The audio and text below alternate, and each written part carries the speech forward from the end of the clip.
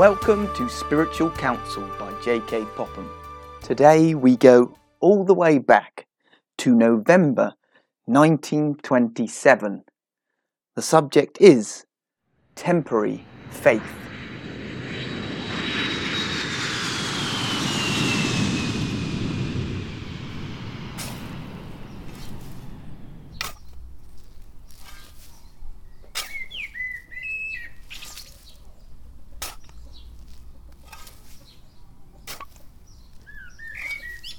Another kind of faith is called temporary faith, so called because it endureth for a while.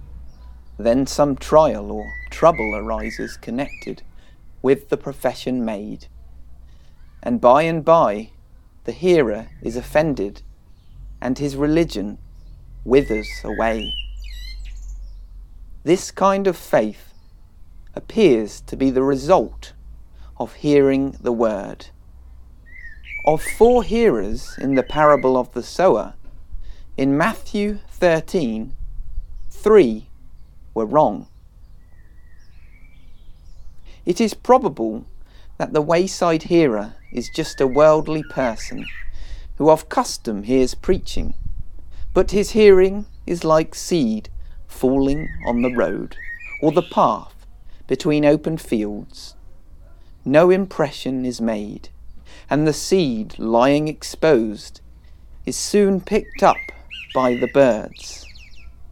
Many, no doubt, hear preaching in that way. Their minds, like a popular road, full of traffic, are busy with their worldly concerns, their business, or their pleasure.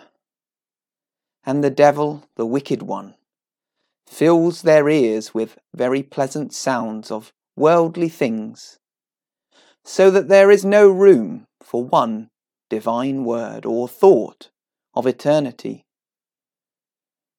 Such hearers corrupt themselves, whose fruit withereth, without fruit, twice dead, plucked up by the roots. But when the Lord comes to execute judgment upon all, and to convince all that are ungodly among the saints of all their ungodly deeds which they have committed, and all their hard speeches which ungodly sinners have spoken against him, it will be more tolerable for Tyre and Sidon at the judgment than for them. But the second hearer differs very considerably from the first. He receives the preached word, he feels it, tastes of its sweetness, and rejoices in it. Confidence is soon felt, and a profession is easily made. He associates with the saints, and is reckoned one of them. This, while it occasions joy, exposes him to trouble. His family, his friends are offended. His worldly interests are imperilled. His joys decline.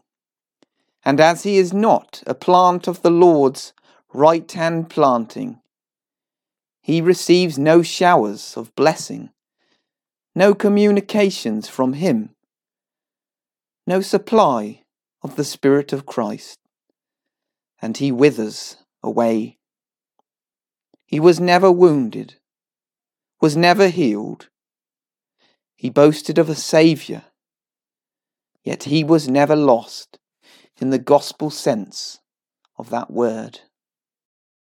The third hearer is like the second in receiving the word, but differs in some respects. Some promise of the fear of God appears on the surface, a quick growth in knowledge of the truth, for he is rich, no doubt educated. He can talk of things heavenly and of the earth with equal facility.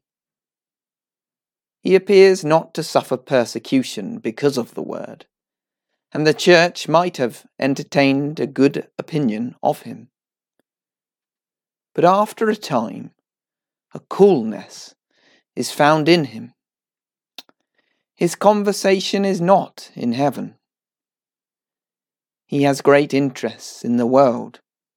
To them he must give more time, thought, and close attention.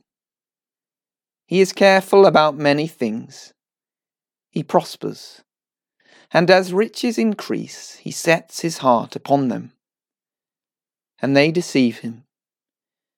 He runs after the pleasures of this life, and soon gold glitters and shines in his eyes more than Christ crucified.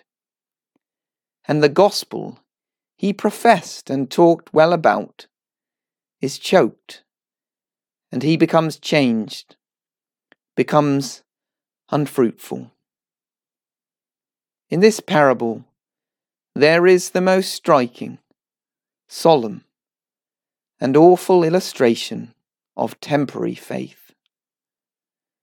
May the Lord make them examples unto us, cause them to admonish us, and work in us a godly fear of coming short of his glory.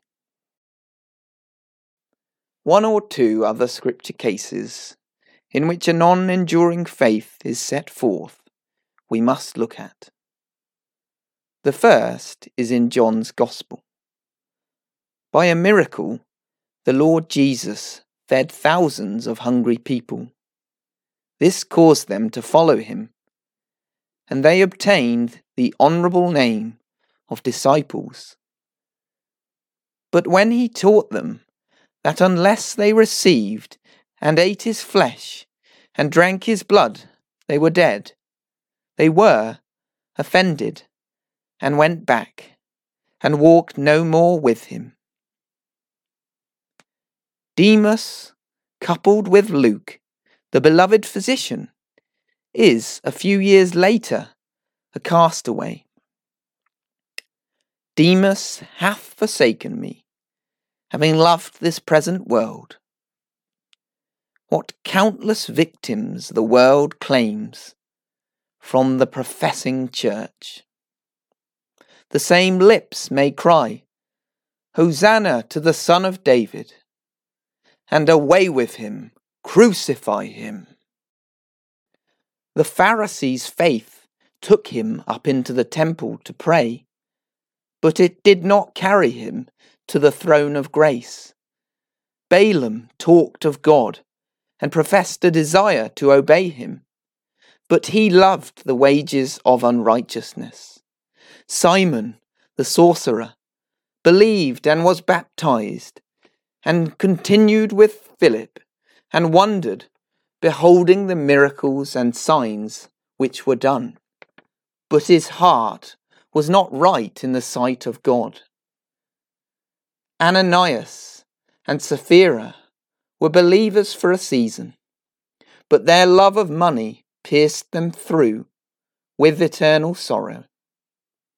Temporary faith cannot bring the sinner before God, viewing, feeling, and confessing original sin and personal transgressions.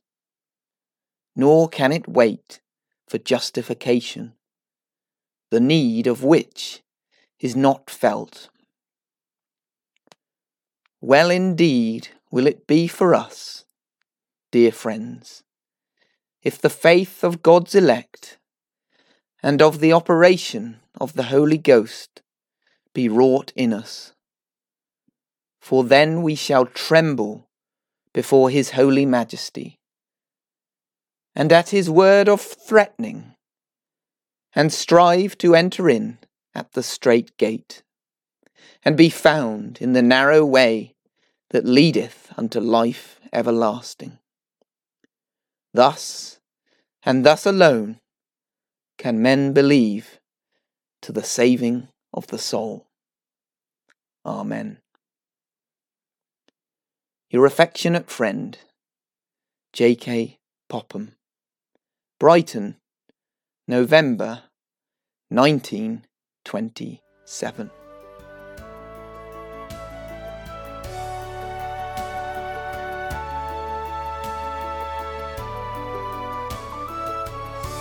Thank you for listening today. The next episode in 2 weeks' time is the last of 3 letters on faith. Over the last 2 podcasts, we have looked at historical and temporary faith. So the final letter will be one on true faith. To keep track of new episodes, subscribe and follow this podcast. If you're enjoying it and finding it helpful, please share spiritual counsel with your friends and family. If you'd like to read the full letter from the Friendly Companion in this episode, then head to the letters page at strengthintruth.org. That's all for today. So until next time, goodbye.